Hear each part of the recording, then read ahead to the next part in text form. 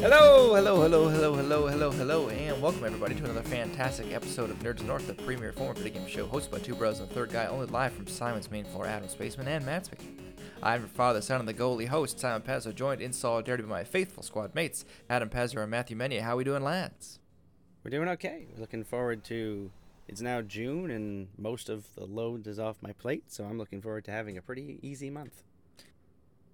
Outstanding. Matt? Yeah, it's going pretty good. We're in crunch time for the wedding social next weekend. But yeah, once that's done, it's kind of the same as Adam. Most of the load will be off. I have spent far too much time in way too hot temperatures, just standing outside supervising children. That sounds awful. You know what? It kind of is, but also if that's the worst thing you have to complain about, it's not all that bad, I feel like. So That's a good point. Yep. To quote one of my favorite movies of all time, Moneyball, these are uptown problems, which are not real problems. Indeed. Love that quote. I think about it all the time. And I have a bad day pretty much. I think about that quote from Moneyball. Anyway, we are here to talk about the new Spider-Man movie, which of course we all saw, right? Spider-Man Into the Spider-Verse out today. You guys saw it? No. I didn't even know that was out yet.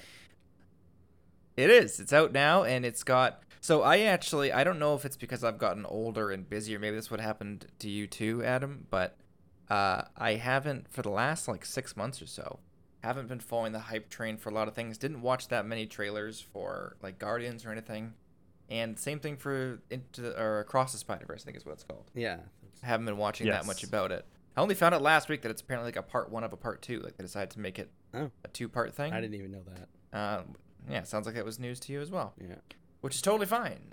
But it's out, and I have seen some Twitter reactions, and they're very positive. I opened up my favorite movie reviewer guy on YouTube, which is Jeremy Johns, and before he even got to his intro music, he just sat there and he was like, "They crushed it," and I was like, "Okay, close, click." Yeah, what did it? That's all you need to know. Yep. That's it. Yep, yeah, I dodged the trailers for this one, so when you said Spider-Verse, it didn't click in my head that you said it was out. I'm just like, oh, a trailer, and I went to go watch it, and then it's it came out 5 months ago? What do you mean? I was like, I just wasn't tracking it and completely forgot because I avoided the trailer when it came out. Yeah, and it's been just long enough since it came out 2018, right, the first one, so it's long enough that it kind of falls out of your cycle of things you're looking forward to, I guess. That's how I feel about it, at least. But what Kiana, of course, doesn't know is that I've already bought tickets for us to see it when we arrive in Regina on Wednesday. So that's my plan to see it. So you guys are on your own. But there you go. I'm going to go see it Wednesday, and so I'm sure we'll talk about it next time because sounds like it's pretty good. Well, the last one was got pretty 95% good, on Rotten Tomatoes so far. So yeah, it's a pretty good score. But right. We will not be discussing it today. We'll be discussing a lot of other things. Some new games came out. I know Adam wants to talk about some stuff. Because he has been dutifully avoiding what has just dominated. Maybe I know Twitter and Reddit and TikTok and all my social medias. I've sold my soul to the devil, and they know what I like, and they feed me things that I know. But I don't just think it's me. I really do think The Legend of Zelda Tears of the Kingdom has just dominated the media landscape in a way that I haven't seen, certainly since Elden Ring. But I think Zelda has even more appeal. So we certainly have to talk about that and maybe persuade Adam to take the plunge to buying the new Zelda or something. I mean, I played the first one. Yeah, and now you have your own Switch. And I have my own Switch. And you even finished Breath of the Wild, right? I'm pretty sure. Yeah. It's been a while, but I'm pretty sure. So I forget if I told the story last episode, because it's been I think 3 weeks since we last recorded. But, before we even get to that, other than Tears of the Kingdom, has there been any shows or games that you guys want to talk about first? We want to get off your chest? Matt, I want to go to you. I know Adam's got some stuff that I definitely need to get to, but Matt, I don't know about you. Not particularly. We finally got around to watching the new season of Ted Lasso, by which I mean that we have started to rewatch season 1 and have not actually watched a single of the new episodes. But we'll get there eventually. I thought season 1 obviously is amazing. It's transcendent, and it was the reason it blew up the way it did. I thought season 2 was still pretty good, but like compared to season 1, not that great. And then I thought that almost like The Good Place, like in the middle, it was like only so for me, and then at the end they pulled it out. I still don't think it hits the highs of season 1, but how could it? Season 1 was like wow, but I thought season 3 was really really great. I need to go back and you gotta finish The respect Good a show that Place. knows. Yeah, you do. You gotta respect a show Yeah, that the knows when ending's to amazing. end. Yeah. Yeah, we could probably do an episode on The Good Place once you finally watch the friggin' ending, because I think that ending is like such a game changer. Anyway, yeah, we also were watching Ted Lasso, but we did successfully complete it this Wednesday, and it's great. It has a really satisfying ending. It's awesome. The other show that ended lately is Succession. Did anyone here watch Succession? No, I've heard of it, but I've never seen it. No, but I've heard lots. It's been put onto my like to watch list, but Yeah, it might be the thing that I watch next, maybe. Because I agree. I've also heard plenty of good things. Enough good things, and I'm like, all right, fine. I'll get around to it. Okay, so then we'll jump right into Tears of the Kingdom before we get to Adam's other stuff. So I think this is a story that I can't remember if I told 2 weeks ago, but I caught a horse, a black horse, in Breath of the Wild. Let me back up even further. With Tears of the Kingdom coming out in 10 days, this is like me a month ago, I decided to replay Breath of the Wild from scratch because I hadn't actually beaten the final boss. I had not beaten Ganon. I hadn't kicked him out of Hyrule Castle. Whoops. So I did that. I rushed it. I over-prepared for Ganon, which is actually a stunningly easy final boss in Breath of the Wild. Particularly the final form where he turns like into the Dark Beast, right? But then there's just no chance that he's going to hit you. He's too big and slow, and you just have to hit him with a couple arrows and the game's done. I'm like, okay, sure. Yeah. Whatever. So I did that, and then I got into Tears of the Kingdom, and here's what I discovered in Tears of the Kingdom. Is that the only thing it imports, this is the thing I may have told you guys last week, the only thing it imports from Breath of the Wild into Tears of the Kingdom is your horses. Everything else, they just kind of assume that you completed the game. So people that you may not have actually run into in Breath of the Wild, they still will remember you in Tears of the Kingdom. I don't know if they actually say how long it's been between games. I kept like going along assuming it was going to be like a spoiler for how long it's been between games. I don't know. Have you gotten that same feeling, Matt? no. Well, I mean, I did quite a lot of the first game, so I haven't really like had that concern, I think. Oh, I meant like clearly time has passed once you get out into the world. Like people are older, but I kept expecting them to be like, Link, it's been like however many years since we saw you." Sorry, I totally misheard what you said. Yeah, I am also not sure. Like it's enough stuff has been built up that I would have to imagine it's like at least a couple years is what I'm thinking. But like, there's no one's come out and said anything yet. It's kind of hard to tell. Yeah, the internet actually seems to think that it's 8 years, which is a pretty good chunk of time. It's a very And specific particularly number. because you just run into a fair amount of child characters who are now like teenage characters. Might be the best way to describe it. So it's somewhere around that. It's not like 2, but it's not like 15. It's like somewhere in the middle. So 8 seems reasonable to me, but I haven't heard anything that would say otherwise. But anyway, so I imported my horse into Tears of the Kingdom and rode through, I think, Hyrule Castle with him, because you go to Hyrule Castle pretty quickly in this game. And then I found a lightning Wizrobe that was attacking me, so I hopped off the horse so I could make a getaway. And then when I tried to call him, he was... Okay, tactical difficulties. So, I had this horse, believe it or not, named Cash. Cash died in Hyrule Castle, found the horse god, revived Cash. Horse god didn't blame me. Literally had a line of dialogue that the horse itself didn't blame me. But yeah, so Cash is back, and then I got a homestead. You can find a house. You can get a little stable in there. So Cash is now retired, looking at the sunset on a hill. It's actually a nice spot for your house. So Cash is good. Cash is out of the game. His watch has ended. So He's done. He's gone. He actually did go And to now a I can, farm upstate. He literally, genuinely went to a farm upstate, and it's not a glue factory. This is not a boxer situation. I actually have a coworker of mine had a horse, and her horse was like 18 years old, which apparently is not that old for a horse, and she had to put the horse down because it was like in a lot of pain and had some medical problems. And then this is one of those things where like the government must be listening to us, or the Chinese government, because I swear to God, on either TikTok or a YouTube short, I got a clip from a comedian. I can't remember who the comedian was, it might have been John Mulaney or something, but they talked about having to move a dead horse. I think it was John Mulaney, right, where he talks about like seeing a horse that was like lying down on like a field as he was driving by, and he's like, "Oh, that's a dead horse." I don't recognize that I have story not. at all. I have not seen him do that. Really? John Mulaney has the thing about in rehab he went to pet a horse, and that was supposed to help him with his drug problems. So maybe that's where you're getting the John Mulaney horse. Oh, okay, it was not John Mulaney. And he has the horse in the hospital routine, which is Yes, he has the horse in the hospital. He also has the horse babysitting a dog story from one of his specials. Man, he really likes horses, I think. Yeah, but that's not his clip. It's from that Nate Bargatze guy. I don't know how to pronounce his last name. Bargatze? But it's this comedian. He's a clean comedian. I really, truly love him. He actually came to Winnipeg like last year, and I couldn't afford to go, which just fucking kills me. But he's the one. He's like a Southern guy, and he frequently talks about how stupid he is. And so he saw a horse lying down, and he thought the horse was dead. But then he goes off on a long, it's a very funny thing. People should watch it. On how difficult it must be to move a dead horse. Like, you probably need another horse to help move the dead horse. He's got a point. And I was like, shit, that's a good point. Yeah. And then, like, I watched that, and then I had a coworker who had a dead horse. So I'm like, how did you move the dead horse? Yeah, with a truck. That's the answer. But yeah, that was actually a funny point. Anyway, so Cash is dead. Or no, Cash is alive. Cash was dead. Cash is not alive. This has gone off the rails. I'm going to have to edit like 90% of this out. But before I give my thoughts, because I've been talking too long about dead horses, I've been beating a dead horse.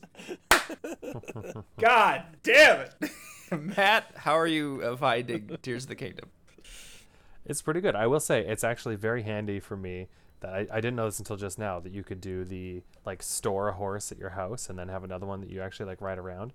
Because in my playthrough of Breath of the Wild, I had one horse named Liliana, because I did a theme for whatever reason of naming all my horses after magic characters, who I used through like the first 2/3 of the game, and then Liliana died, and then so I got a new horse named Soren, because again magic characters, and used him for pretty much the rest of my playthrough. And then just in the running around after all that was when I finally learned about the horse god and could go and revive Liliana. So then I had played through like large chunks of the game with two different but like essentially identical in like practical terms horses, and I was always torn between them. It's just like, which one do I take? I feel bad leaving the other one behind. So now one I can just have in my house and one I can actually use, and it's very nice. I get to bring both of them.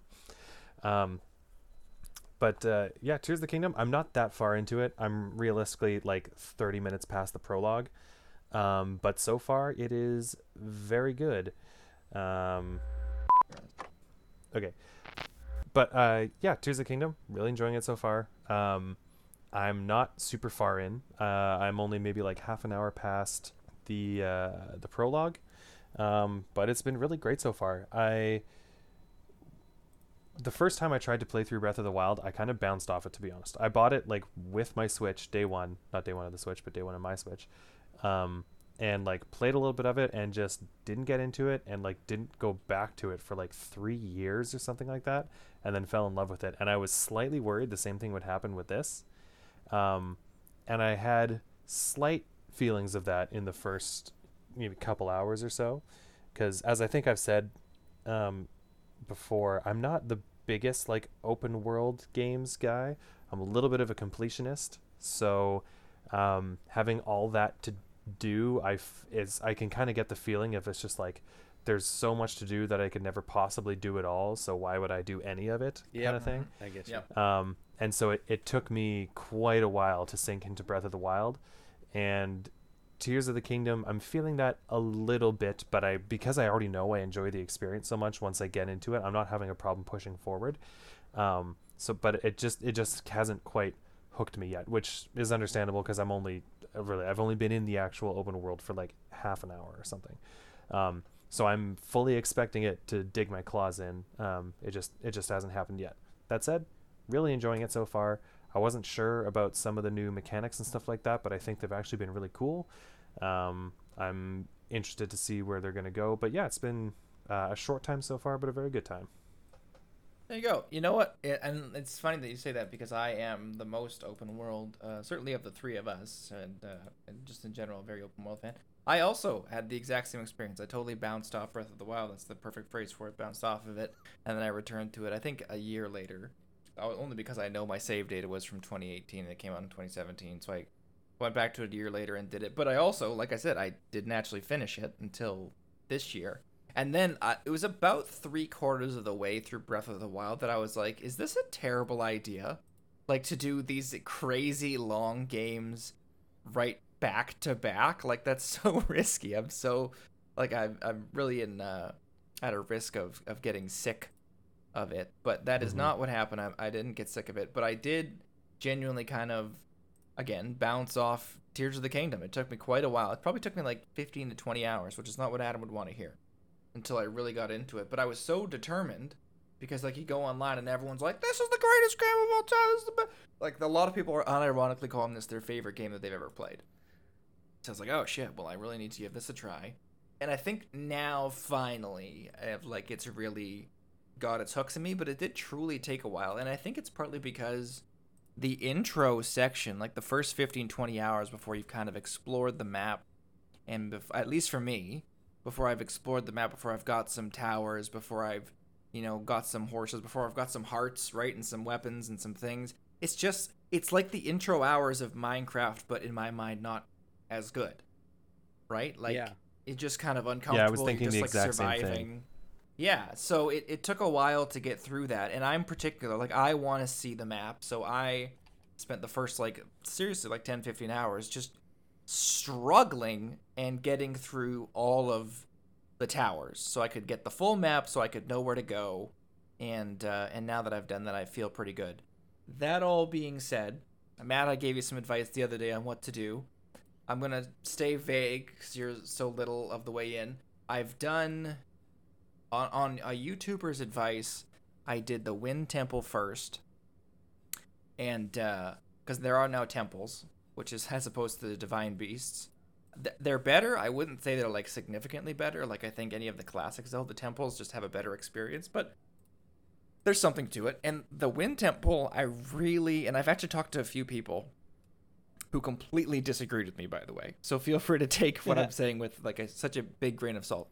But the getting to the Wind Temple, I thought was amazing. I was just like one of those awe moments. It's just we all have classic gaming moments from every game that you're just like, you can think back and this is a moment that stuck with me. Like, this is a core gaming memory, right? Yeah.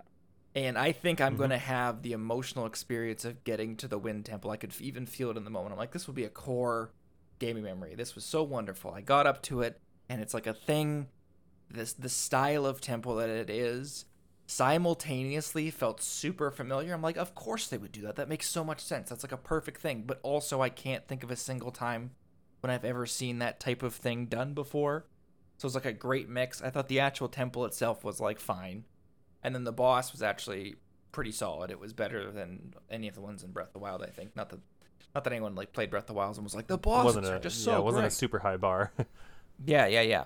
So, and then I went and I did, and then I just fucked around for 40 hours. And then I went relatively recently, I did Terrytown. You guys remember Terrytown? No. Mm-hmm. That's a town that you make. So I went back there again because the map is the same, right? So if there was a town and a place before, it's in that same place now. So I went back to Terrytown, and it turned out Hudson, the guy with the super big head, he's had a kid.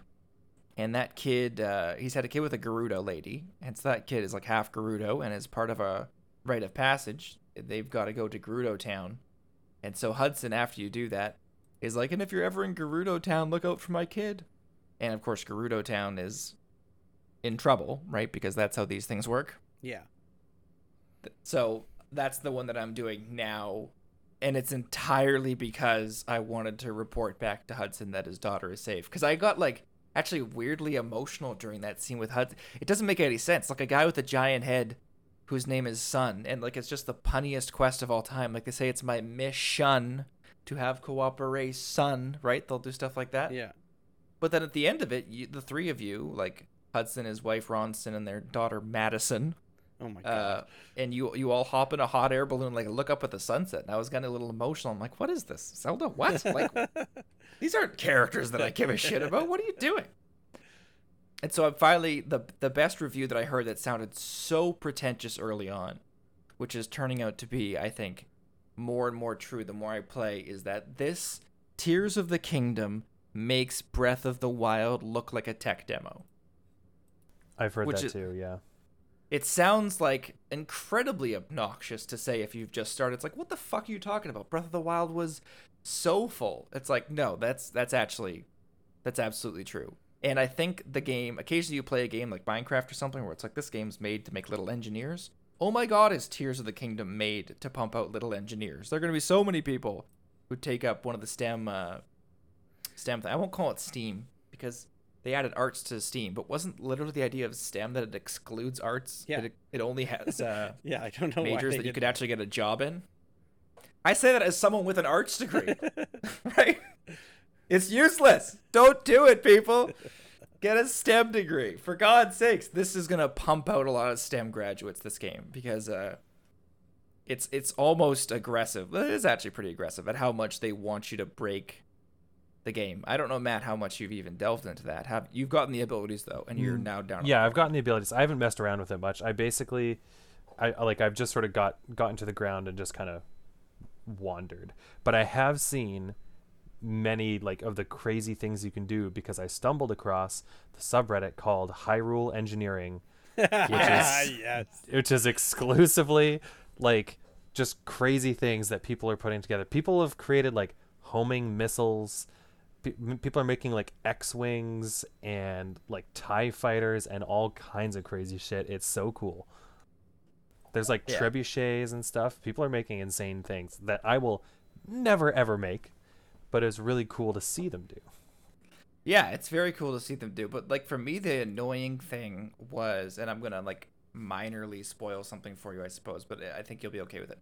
But for me, the annoying thing was like, I think the controls for Ultra Hand are just kind of clunky. Like, they get there. They're a little bit kind of clunky. And I just don't want to do it all the time. But then you do eventually get an ability called Auto Build, which is exactly what it sounds like. I think I may have even told you that the other day. So it saves your 30 most recent builds. You can also save favorites. And then you can get schematics. They call them schema stones, but they're just schematics. So it's just like a pre-made thing. And if you have the items in front of you, it'll use those items. And if not, it'll use like an ore, that zonite thing that you have, to just create them. Mm-hmm. So like once you get that, I think that's when the game kind of really changed for me. Because then I was more open to the building aspect of it if I didn't have to like attach a fan to a piece of wood every time. I'm like, okay, so I could just like take this build, pre-build this, like build whatever I want, like a little hover bike or whatever. And then I don't have to build it ever again. I could just save it as a favorite. That really helped me. Yeah, well, especially when you want to do the more complicated things, because like I'm sure people have had and will have the experience of spending 30 minutes trying to like build this thing and then it immediately blows up or like just falls off a cliff or something, and it's like, great, well, let's go spend an hour getting the materials and then spending another 30 minutes building it and hope that it doesn't walk off a mountain again this time. Yeah, and it's I don't want to delve, like, again, we're going to stay fairly vague and we'll probably move off the topic shortly because, Matt, you're still so fresh. But one of the things that I think, like, they solved some problems with Tears of the Kingdom that were there in Breath of the Wild. I think the number one problems with Breath of the Wild that people had were the temples, the sacred beasts weren't that great, right? Like, getting to them was kind of neat. Yeah. You always had to do something, but once you got there, that wasn't that great. And just fighting various variations of Ganon also wasn't super entertaining. I mean, they were scary and all that, but it's just like you could do better. So they, for the most part, fixed that. I don't think it's gonna, go toe to toe with some of the classics like Wind Waker or Ocarina of Time or whatever, Twilight Princess, Majora's Mask temples. Some of those are just all-time greats. But that solved. Matt, I don't know if you noticed this already, but in Breath of the Wild, arrows were so fucking hard to come by. It was insanely difficult to get an arrow. In Tears of the Kingdom, you're swimming in arrows. So it's like, oh, thank Jesus. Because I don't want to have to, I have terrible aim. I don't want to have to worry about if I miss this. I have to run and find my arrow because that's my one arrow. Yeah, exactly. Or like some of the shrines where it's like, I have 4 arrows going into this shrine that needs arrows. I really hope I don't mess up. Yeah, so they're just a lot more prevalent. And if you ever see a wooden box, just use Alter Hand, lift it into the air as high as you can. When you drop it, it'll break. And more often than not. I would say at least 70% of the time there's one arrow in there. Sometimes there's a group of 5. Sometimes it's empty, but that's anytime I see a box, I'm like, hey, there, free arrow. So I don't think I've ever really dipped below 100 arrows. Wow. For most of my playthrough. And then there's something else that I want to wrap around to, but Nintendo just patched this, or they're trying to keep up with the patches, so I would encourage people out there to turn off auto update. But this game has been broken so completely and thoroughly by the community. And once I found that out, I'll be honest, and I don't think I'm alone in this, it's just a lot more fun. Like, you can just duplicate things. So if you have the original version of the game, which, Matt, you'll have to do something a little more difficult now. But Adam, if you buy the game, maybe buy a physical cartridge and turn off auto update, because the game itself is super stable. It's unbelievable how good this game was at launch. It's like an old school, actually polished game. It's complete. There's no glitches. Like, what? Imagine that. But all you have to do is jump, like off a little cliff or anything. Anytime you can take out your glider, and some people are actually good enough that they can do this off of a shield jump. Like, they'll attach a spring to the shield, do like the shield surf, and then that shoots them into the air where they have a glide. Then when you're gliding, you open up your menu, you grab the items that you want to duplicate, you hold 5 of them at a time, you hit Y and B at the exact same time, which leaves the menu and sorts the menu at the same time, and that's the glitch. And then when you drop them, you'll drop them, but you'll still have them. It's that simple. So, like, I found a diamond in a shrine as a reward. So I just duped like 200 diamonds. So I have $80,000. Now, I was talking to my coworker about this, but to me, it's kind of like that Dar O'Brien skit. It's like, if I was a kid and I had unlimited free time, sure, fine, grinding's okay. I unlocked this game in a store with a credit card, okay? Yeah. If I, like, go to a town and they have something that I want to buy, I just want to buy it. And I don't want to worry when I'm selling my stuff, like, am I going to sell this topaz and then 2 minutes later I'm going to find a guy who, in order to meet his quest line, I need to have 15 topaz and now I only have 12? You know what I mean? So doing that it just straight up, for me at least, made the game better. A lot of people are enjoying it more. And Matt, there is still a way you can do it. It's a little more complicated than that, but not much, really. And that's kind of made the game this glorious utopian wonderland where you're in this... They gave you an amazing sandbox, and there's a glitch that basically takes away the resource requirements. That's why you're seeing so many incredible things. I feel like that's what everybody wants at... Maybe not through, like, the first playthrough or something, but I feel like that's what everyone wants at the end of a sandbox game. It's just like, just give me infinite everything and let me mess around. Yeah, let me go nuts. And that's the beautiful part of it. So you'll see that as you get further, though. So we won't go too much farther into that. But the thing that we really won't go too much farther in, and this is not a drill, this is the best Zelda storyline maybe ever. Like, I think I've enjoyed some settings more. Like, I liked the setting of Majora's Mask, obviously. I think Wind Waker is still my favorite Zelda game. I like everything in that. King of Red Lions is good. I like that version of Zelda. I like that version of Link. That's all good. Twilight Princess, I'm a big fan of. I was a little brother, so I had little brother syndrome, so I never got that much into Ocarina of Time. But I respect it. But I think the story in this one is actually genuinely great. And for a game series that's handcuffed by having to do the same fucking tropes over and over again because Skyward Sword established that these guys are just locked in time to reincarnate and fight each other, the variations they've done on that is remarkable. And again, no spoilers, but they've done, I wouldn't say a reveal, but this is one of the better hiding in plain sights moments that I think I've ever seen in a game. Like, there's something that Matt and Adam, once you start playing, but Matt, even right now, if not already, that you're taking for granted, that at one point the game will flip on its head and you're like, you son of a bitch, it was right fucking there. And that's like a twist that you didn't see coming is good, but to have it in front of you and you didn't recognize it the entire time is, to me, actually better. I love that stuff. Okay, now I'm excited. But I don't have time to play more this week. This is almost mean. That's yeah. Sorry to do that to you, but like, I mean, it's such an open game, so you can either get as much, you can get kind of as much of Yeah. as little story as you want. So if you want to mainline the story parts, you can. But at one point, I started to get a little hint of it, and I'm like, oh, I want to see more of that. And for what it's worth, like there's some story, the story's split up, of course. There's some story to do with the temples, and there's some stories to do with, you'll see like these memory things, Matt, that you can find. Mm-hmm. So particularly those, I like mainline those, and I was like, oh, okay.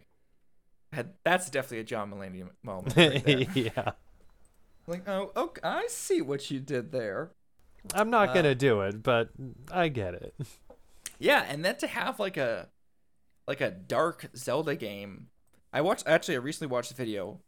I've been mainlining Zelda videos so much, and I will let you guys talk at some point, I swear. It's just that I've played 30 hours of this game, and it's insane, and you guys need to talk about it. But I recently watched a video that was called "Every Zelda Game is the Darkest Zelda Game," and so they made an argument for literally every Zelda game. It's like Majora's Mask, that makes sense. Twilight Princess, like the thing falls, that makes sense. You can even make an argument for Majora's Mask, right? The world got flooded, people are stranded. I think this is the darkest Zelda game. I think it's gonna take the new, I think it's gonna take the new title.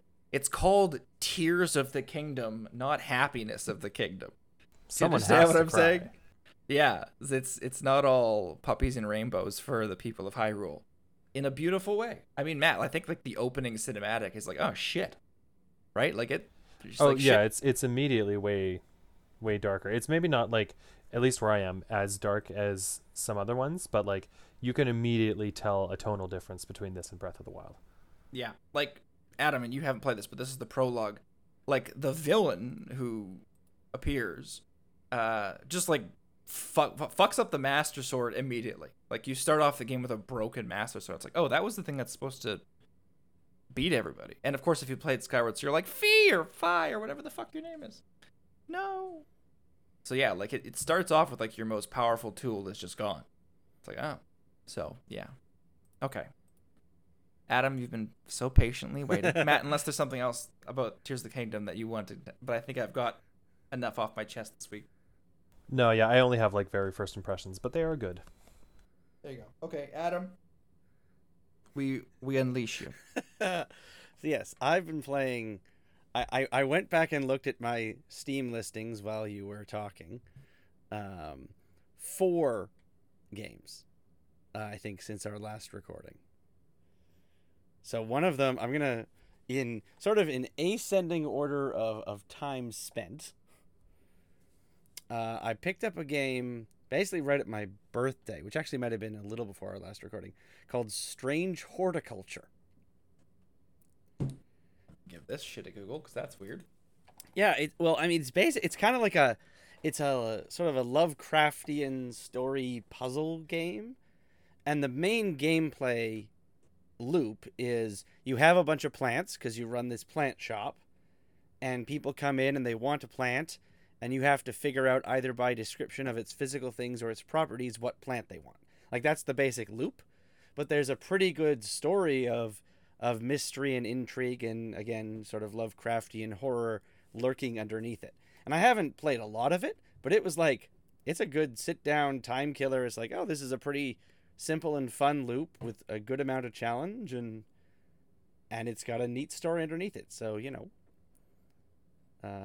if you need to... Indie Game Corner with Adam. Yeah, there you go. It's really Strange good. Horticulture. Speaking of, the other one, which Simon and you and I have talked about, I don't think we talked about it on air, was Tape to Tape.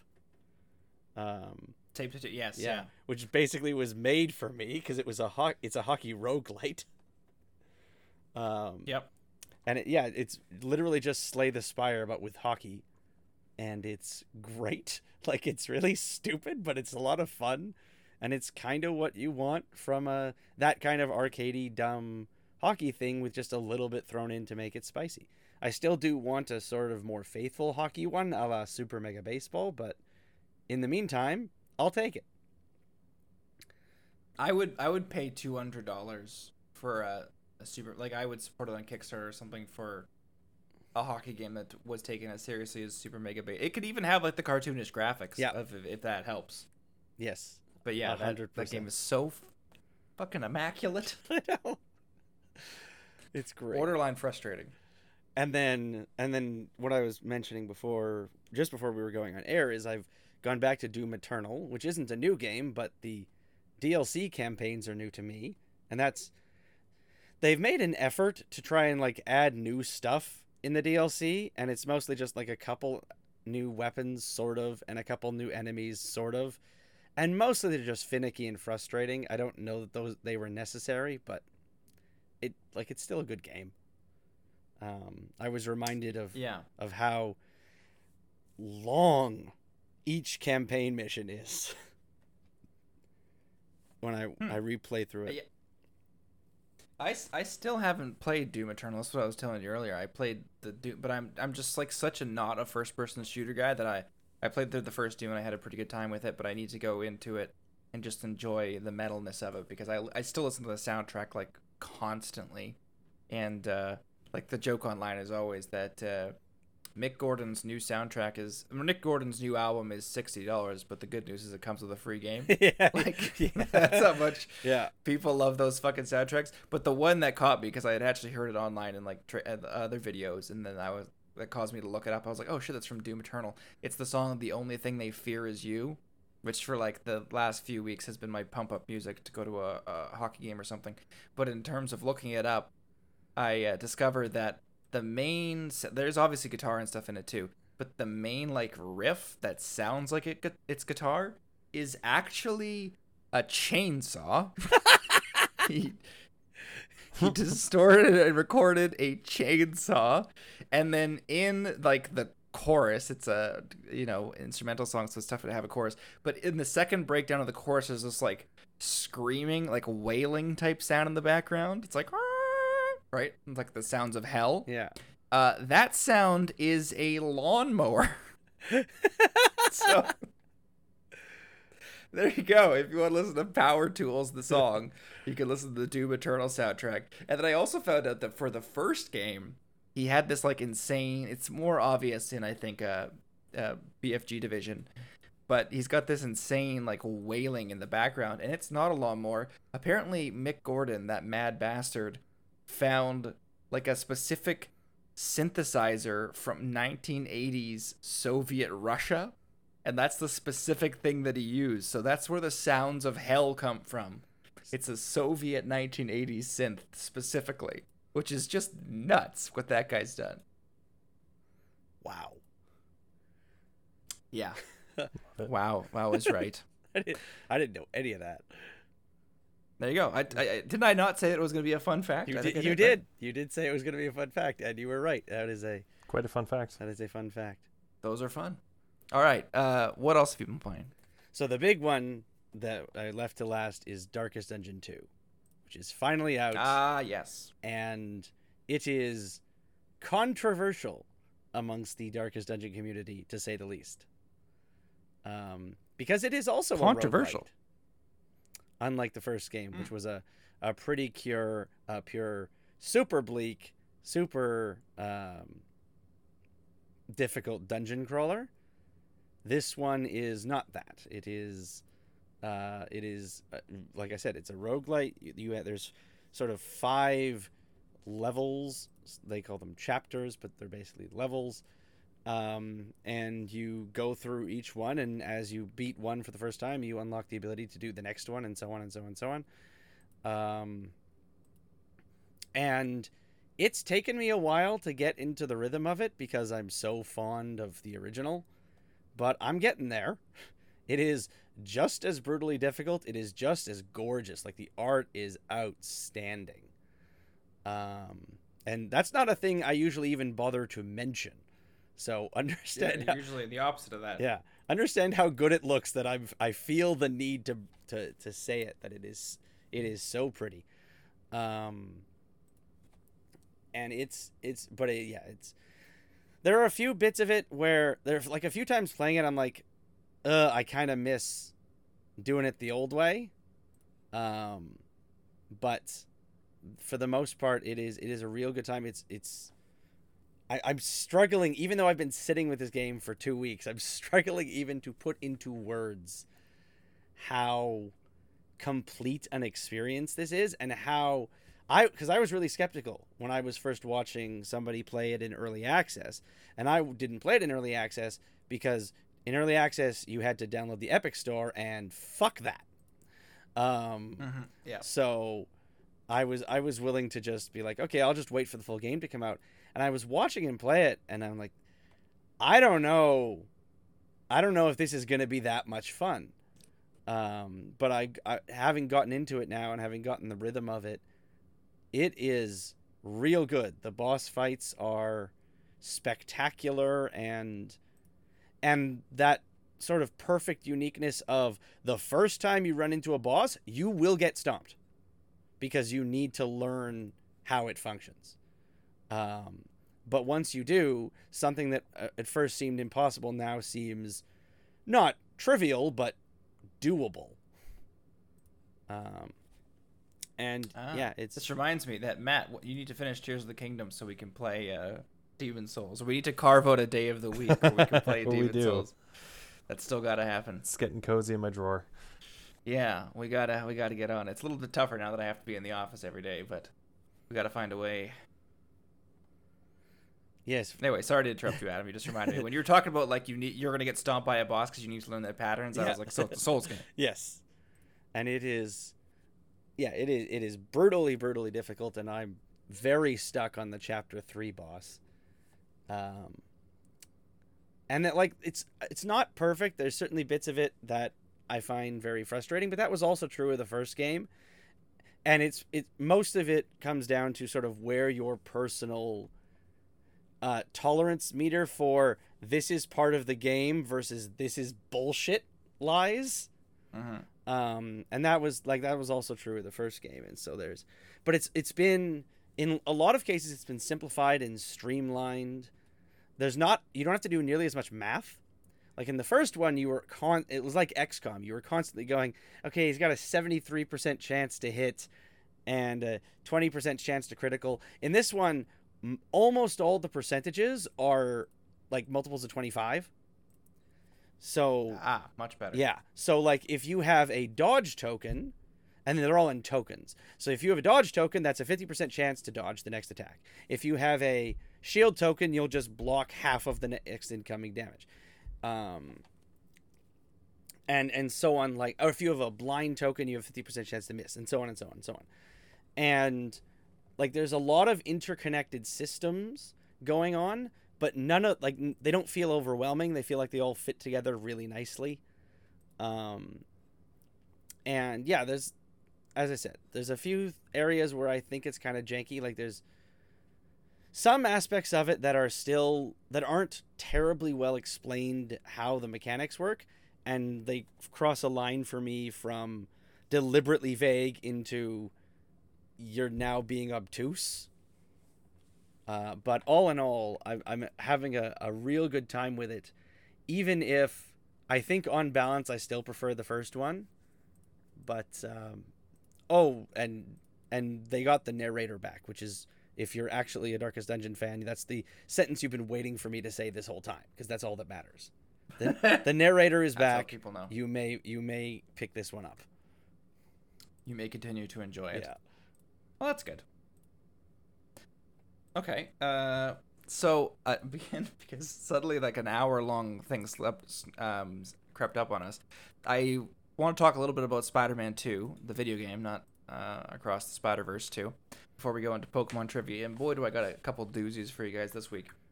But I don't necessarily want to talk about the gameplay trailer in details, because I think it looks cool. Like, it seems like there's going to be Kraven is going to be one of the main bosses. Obviously, we knew that Venom was going to be in it. We talked about that off air a little bit. If I had to bet, in the same way that Mr. Negative was like the boss of the first half of the first Spider-Man PS4, I guess at the time, I'm betting that the first half is Kraven, the second half is Venom, if I had to guess, because we see in the gameplay trailer that the symbiote suit is attached to Peter. But we do know a few things.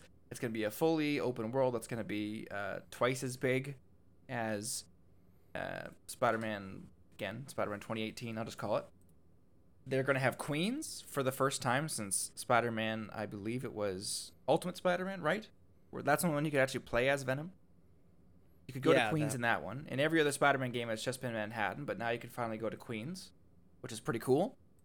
You could switch between Miles and Peter on the fly, which is cool as well. They each have their own skill tree as well as a shared skill tree, stuff like that. Seems like it's going to be a cool game. Like, Insomniac knows what they're doing, and it's been a while. Like, this game had a fair amount of time in the pipeline, clearly.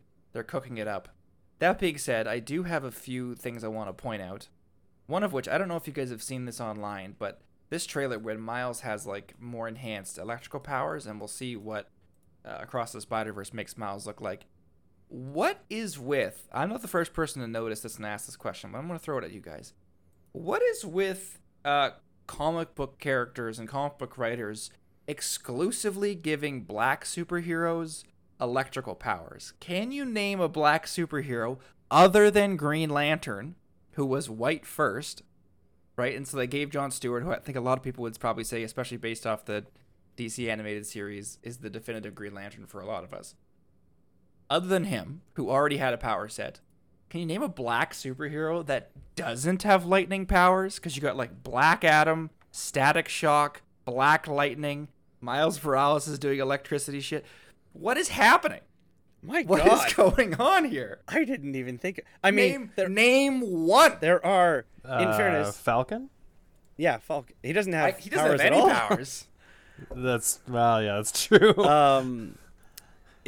Like, I watched the Black Lightning television show, and one of Black Lightning's kids doesn't have lightning powers. The other one does. It's an My guess- absolutely staggering coincidence that it can't be a coincidence at this point, right? We're beyond that. My guess is it seems they can't resist, like, it seems to me at how they've differentiated black superheroes from white superheroes is they give black superheroes a black suit, and what looks cool on black, like bright yellow and like bright neon blue. So I could totally see it just being like an aesthetic thing, or it's like always a cool power that, like, because they have often been made to be like the secondary versions of other heroes, be like, well, this guy has this powers, what's another cool power that we could do? And electricity is always cool, but maybe not necessarily like the first choice. Yeah, I looked up a list, but I totally agree with you. That's probably where it came from. But so we'll give them some credit. There's some that don't.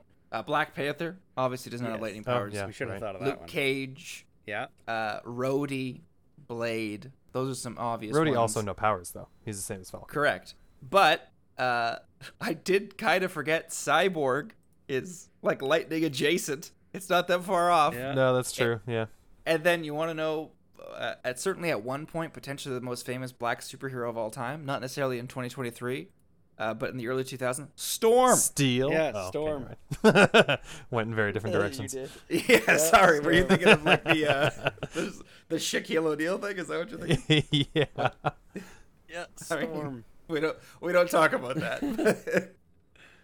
It's above 50% that have lightning powers. It's ridiculous. Crazy. Anyway, I also wanted to make some Spider-Man bets. I figured that would be a way to make this kind of fun. Mm-hmm. So I don't have betting odds because I don't know enough of that. Also, I noticed in this trailer, how did you guys feel about the flying? Like they have like this webbing attached to them. It seemed like they were flying for a while. I was like, I know It it's one of those went things. It's on- like you just don't have to do it, but It went on more than I thought. Okay, when the wingsuit came out, I was like, oh, sick. And then he like caught it looks like there was some sort of like air current type thing Like a that he thermal? started to basically just straight up fly in, and then I was like, oh, I don't know about that. Yeah. Wingsuit, sure, to get some like cool gliding, I could, Spider-Man could just do that. He could just build a wingsuit into his suit. I don't know about flying. That was a little bit much for me. And yeah, like you said, they did it for a long time. Flying's cool, but I don't really want Spider-Man to be able to do it. yeah. Adam, what'd you think? Yeah, basically what Matt said kind of summarized it. I thought it was neat, but I don't want that to be overused as a mechanic of getting around. Spider-Man already has the coolest method of getting around. Stop messing with it. Yeah. Yeah, and I think one of the and for the most part, I think it's uncontroversial to say 2018 was a really good game. I don't think it gets to the classification of masterpiece, but it was a very good game. But one of the things that people didn't like was if you got too close to something, like the game was so obsessed with you maintaining your motion that sometimes it almost played itself, right? Like there's that video of someone who just holds the R button and the game kind of plays, and like if you get even close to the ground, like you won't touch the ground because it'll kind of like hover you above the ground to keep going. And it's like when you're just swinging it, you don't notice that much, but if you intentionally like swing poorly, then you really notice the game does not want you to land. And I was reminded by that when you're flying, and like you should be losing altitude, and then he gets like a freight car or something, and then he flies through it. And I was like, yeah, this is just like 2018, where sometimes it feels like for those interactable things, you just kind of get sucked in, and then you maintain your momentum through it, even if the momentum wasn't what you had going in. Does that make any sense? Yeah, totally. Yeah. So I wasn't totally sure about that, but other than that, I thought the gameplay trailer looked great. The only other thing they didn't show this at all, but this is another gameplay thing that I was reminded of. I really hope, my number one wish actually for this game, I'll elevate it, is that they made crime fighting fun. Because that was like the best part of Spider-Man 2 way back in the day. Yes. Crime fighting was just intrinsically enjoyable of itself. And I thought in 2018, it wasn't always. Like you did the crimes once each to get them done. And then after that, it was like, really? They're holding up a corner store. They're mugging a lady and there's 17 bad guys? Yeah. So I think they need to give the crime fighting a once over and like have that just be a thing you can do for hours on end and have fun, because that's like such a Spider-Man thing. They gotta nail that, and I don't think they did before. Okay, ready for some bets? Let's do it. Some of these are bigger swings than others, okay? First of all, what are the odds that the Venom suit attaches to Kraven?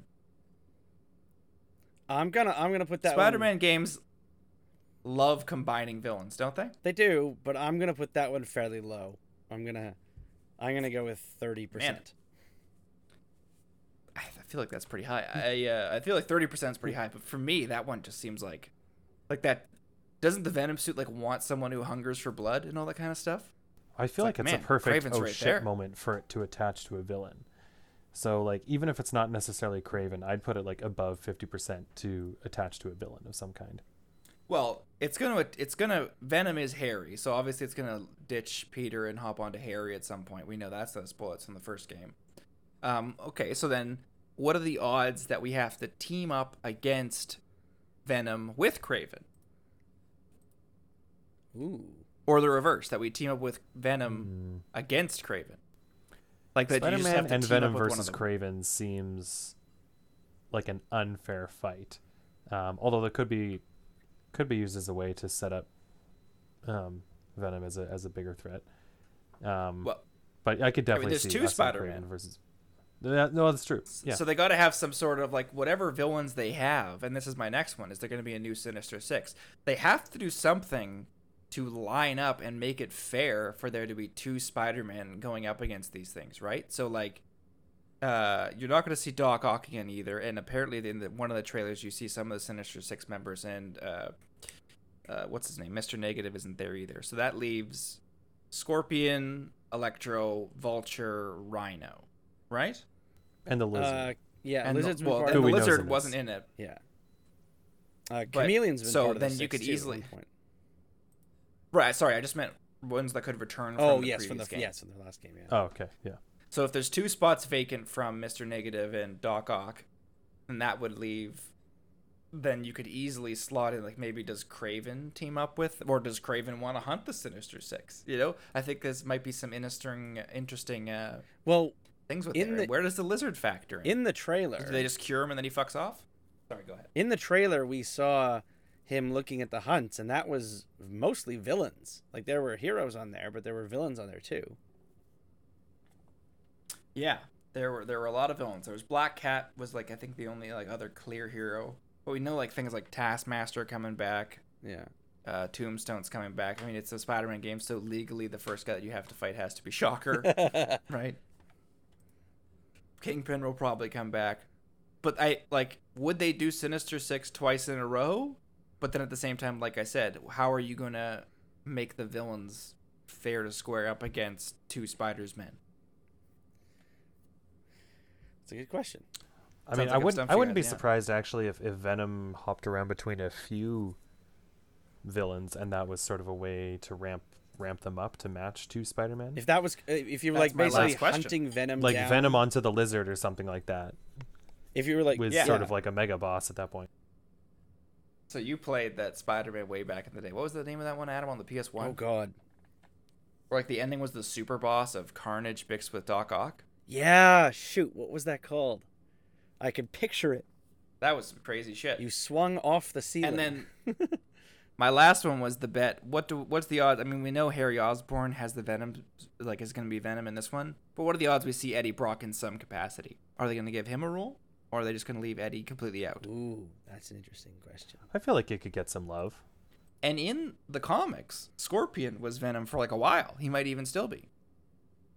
So are they going to do a nod and give Scorpion the Venom suit? Maybe is that just feeding into the thing that Matt was saying, where like they're going to have the suit's going to get around, or are they going to be a bunch of symbiotes? Is it going to be like, what was that game, Web of Shadows, right? Where Yeah. like the symbiotes took over the city for a while?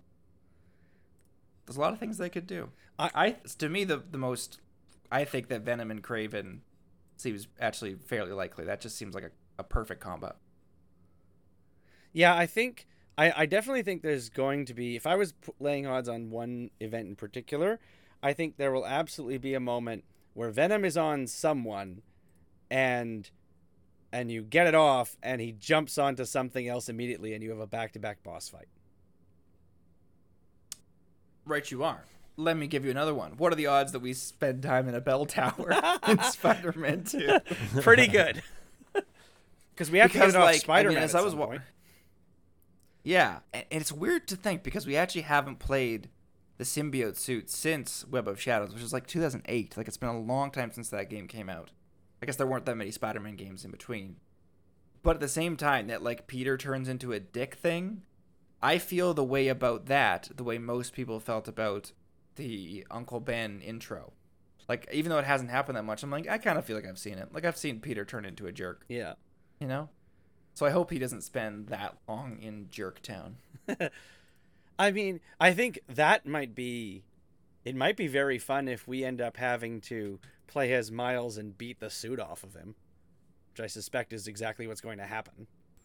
Could have a Spider-Man right. on Spider-Man fight swinging through the city. That'd be pretty cool. Yes, that's the last one. What are the odds that there's a Spider-Man on Spider-Man fight? I That's put gotta that be at like 70% at least. Yeah. Agreed. That one seems very, very likely. Okay. Time to, unless someone else has something they want to get off their chest, I think we'll move into Pokemon trivia. Let's do it. And this is a combination of trivia and fun facts. I have one that's like the classic. So if you're normally someone who tunes out at this moment, I have one question that's the classic Pokemon trivia, the way you guys expect. But I have a couple that are fun facts that I've just tried to turn into Questions? Trivia. Yes. So when this is from actually a recently, like within the past year, translated article from an interview with Nintendo programmers. What was the original amount of versions planned for the original Pokemon game? We're talking red and blue. How many versions did they originally want? I'm going to say... So obviously it's not 2. 5. I was gonna say 5. I'll say 6 to be different. So close. It is actually 65,000. What? 535. Oh, the number of bits that you can store on a hard drive? Yes. So you get a trainer ID, and the original plan for the Pokemon games was that they wanted the game to be essentially procedurally generated based off of your trainer ID. So your trainer ID would change the Pokemon that you ran into. That's number one. But it would also change. They wanted to have Kanto be randomly generated. Oh my god. They were trying to do that shit in the 90s. That's actually so cool. Yeah, so then I forget the name of them, unfortunately, but you could look at the channel is Did You Know Gaming. They're the ones who uncovered this, and it's a really cool video. They also talk about some Legend of Zelda Final Fantasy Tactics, like, not crossover, but, like, they want to make a Legend of Zelda game in the style of Final Fantasy Tactics. There's, like, extensive information on this, including some artwork that's fucking nuts. So it's a great video if people want to watch it. But yeah, originally they wanted to have everyone's game be different based off of your trainer ID. the head programmer actually went to Miyamoto and described it, and Miyamoto, who, other than this, I didn't had any input with the Pokemon games, said it's too hard to grasp, and it's too difficult for players to know what's going on if they can't see it. So Miyamoto was the one who proposed. Wait, what if you the issue changed- wasn't even we can't do that. Yeah, They could do that. I mean, it just wouldn't have been that interesting a world probably if they randomized it, right? yeah, Like it wouldn't have been yeah. that distinct. But they were other randomly generated Game Boy games. There were a few of them, but they were just basic, boring dungeon crawler type stuff. But anyway, so Miyamoto was the one who proposed they changed colors based off the ID numbers. And so they wanted originally to have 5 to 7 different versions, and they slowly whittled it down to 2. 3. But the original plan for the amount... Well, yeah, but I don't think they knew red or yellow was coming at the time, right? So red and blue, or in Japan's case, red and green, or what they slotted down to. So in a little over a month, apparently, it went from 65,000 versions to 2. And now it's iconic. But to me, if you asked me that beforehand, I would have been like, that's because they wanted like siblings to buy both games. Nope. They were actually way too ambitious, and it's a crazier reason than I ever thought. What I want to know is, where Yeah, the I would fuck is never that guess ambition that. now? Gone. It is gone, sir. They're working on Zelda. It's in Zelda. Yeah. Tears of the Kingdom is that ambitious. Man, they Okay. just need to put Pokemon in Tears of the Kingdom. Just populate it with Pokemon. Yeah. Okay. Question number 2. Which starter was designed to be intentionally ugly? Which starter? Of Which any starter? generation? Yes, but it's not a recent one. Okay. I'll give you a hint on that. And it's not one you'd expect. So I guess the question is, why? Why was it designed to be intentionally ugly? Yeah. Because Also, That's no, I'm exactly the I'm question. just trying to think of which ones are ugly because most of the starters are quite cute. Wait, okay, is this like final evolution of the starter or like? the first Final evolution. Oh, okay. Oh, okay. That changes things. I was having trouble thinking of any that were ugly. Okay, so let's go through the first one. Charizard, Blastoise, Venusaur. None of them are ugly. No, I got Typhlosion, Feraligatr, Meganium. Again, not really. Maybe Feraligatr, but that's not really ugly. That's just more like Aggressive. fierce. Yeah.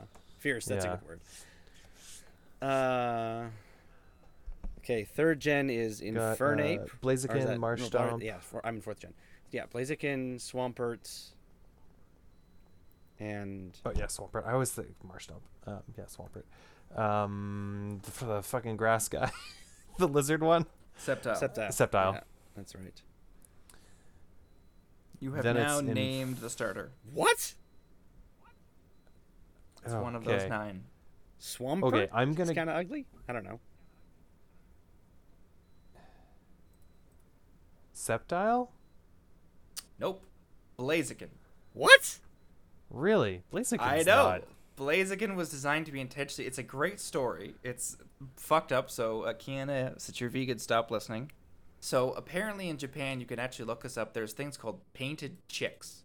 So this is like in the 80s, 70s, and 80s before like animal welfare was a big deal. So you could go to a festival or carnival or whatever, and you would buy a painted chick, which is exactly what it sounds like. It's like a little chicken that's been painted to look like a color. You could look it up right now. I encourage I people just to did. Google it. It's strange, cute, I Yes. guess, but probably horrific.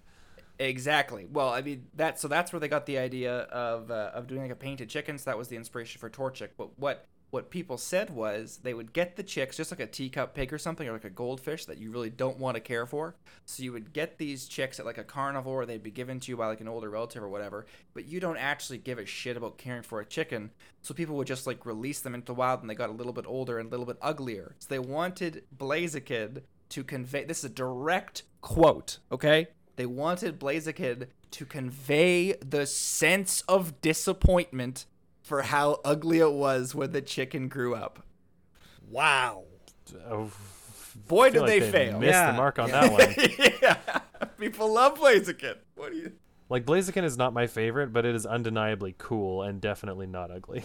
Yeah. I know. I was absolutely shocked. Okay, next question. which Pokemon generation was planned and then didn't actually happen to be a soft reboot? Gen 5 was indeed a soft reboot, so don't go there.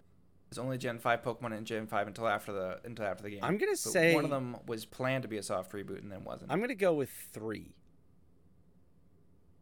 For some Okay. reason, 6 jumped to the front of my mind immediately. But I Matt- feel like... You're incorrect. Oh. okay. Adam was correct. Yeah! It's Generation 3. Because they moved from, again, this is from a fact video that I'm converting into a question. They moved from Game Boy into Game Boy Advance. They didn't have a way to transfer things, and apparently a common criticism of Johto was that it was too similar to Kanto. So they actually designed it to be a reboot. You wouldn't have any of the older ones, and not just like Gen 5 where they came in the late game, like none of them. You wouldn't have any of the older Pokemon, where they just didn't have enough Pokemon for it to be balanced, was apparently the problem.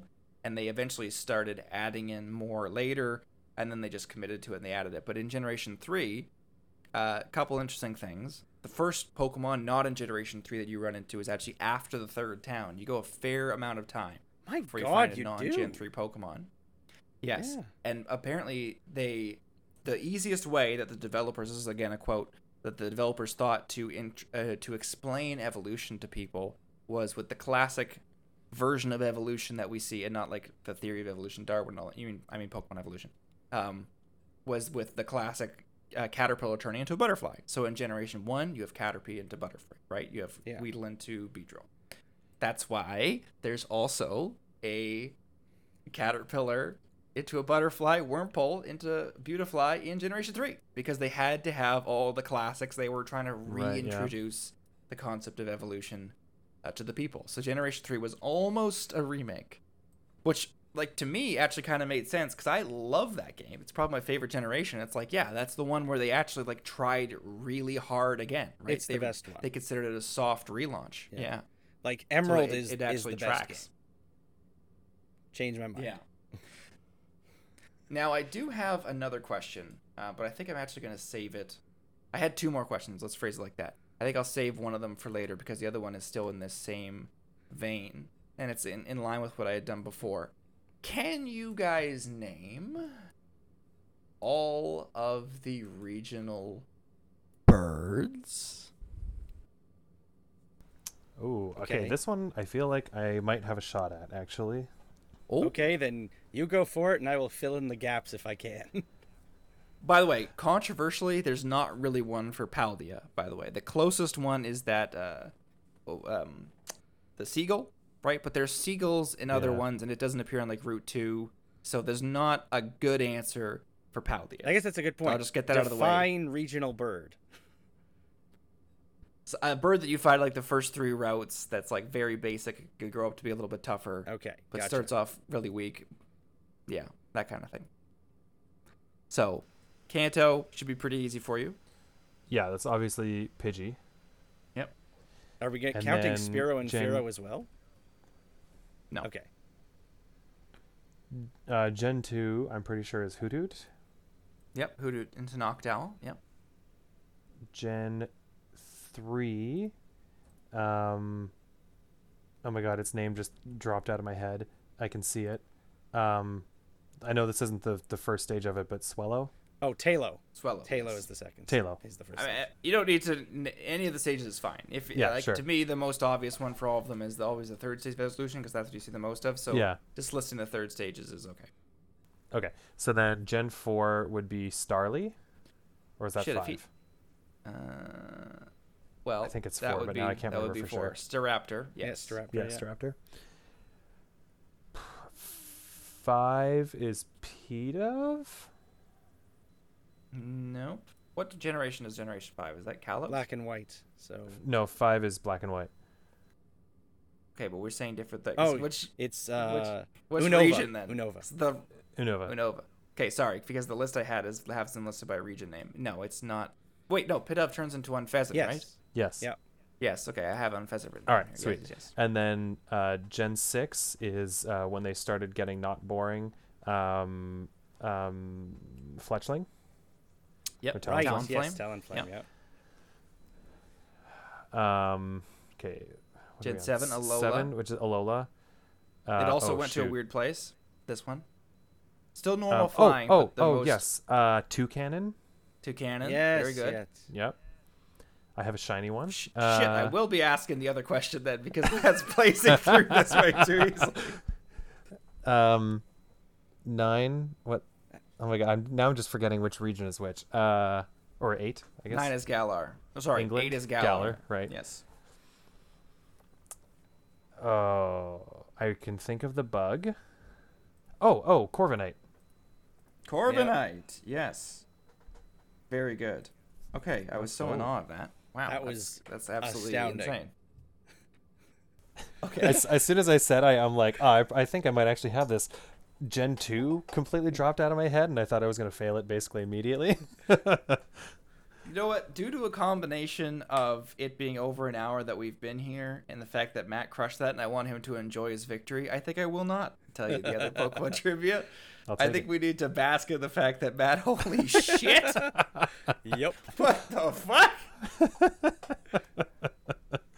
I don't know many things, but the things that I do are very Freakish. in-depth and quite useless. Yeah, that was stunning. Okay. That was astounding. Wow, okay. Great job. And then Kilowattrel would be the closest one from Generation 9. That's the seagull that I was talking about. Yeah. Yeah. Just kill me to come up with a name. Yeah. There you go. Okay. Well, how about that? Everyone out there, next time you see us, we'll be talking more about Tears of the Kingdom. Maybe Adam will have even have played it. And I'm going to challenge the two of you to try and see Across the Spider-Verse before we next... Adam, you got no excuse. You don't have a lot going on. Matt, you definitely have an excuse. You've got a shitload going on next weekend. But if you can, try and see it. But in the meantime, everyone out there, have a great week. Have a safe week. And we'll see you next time.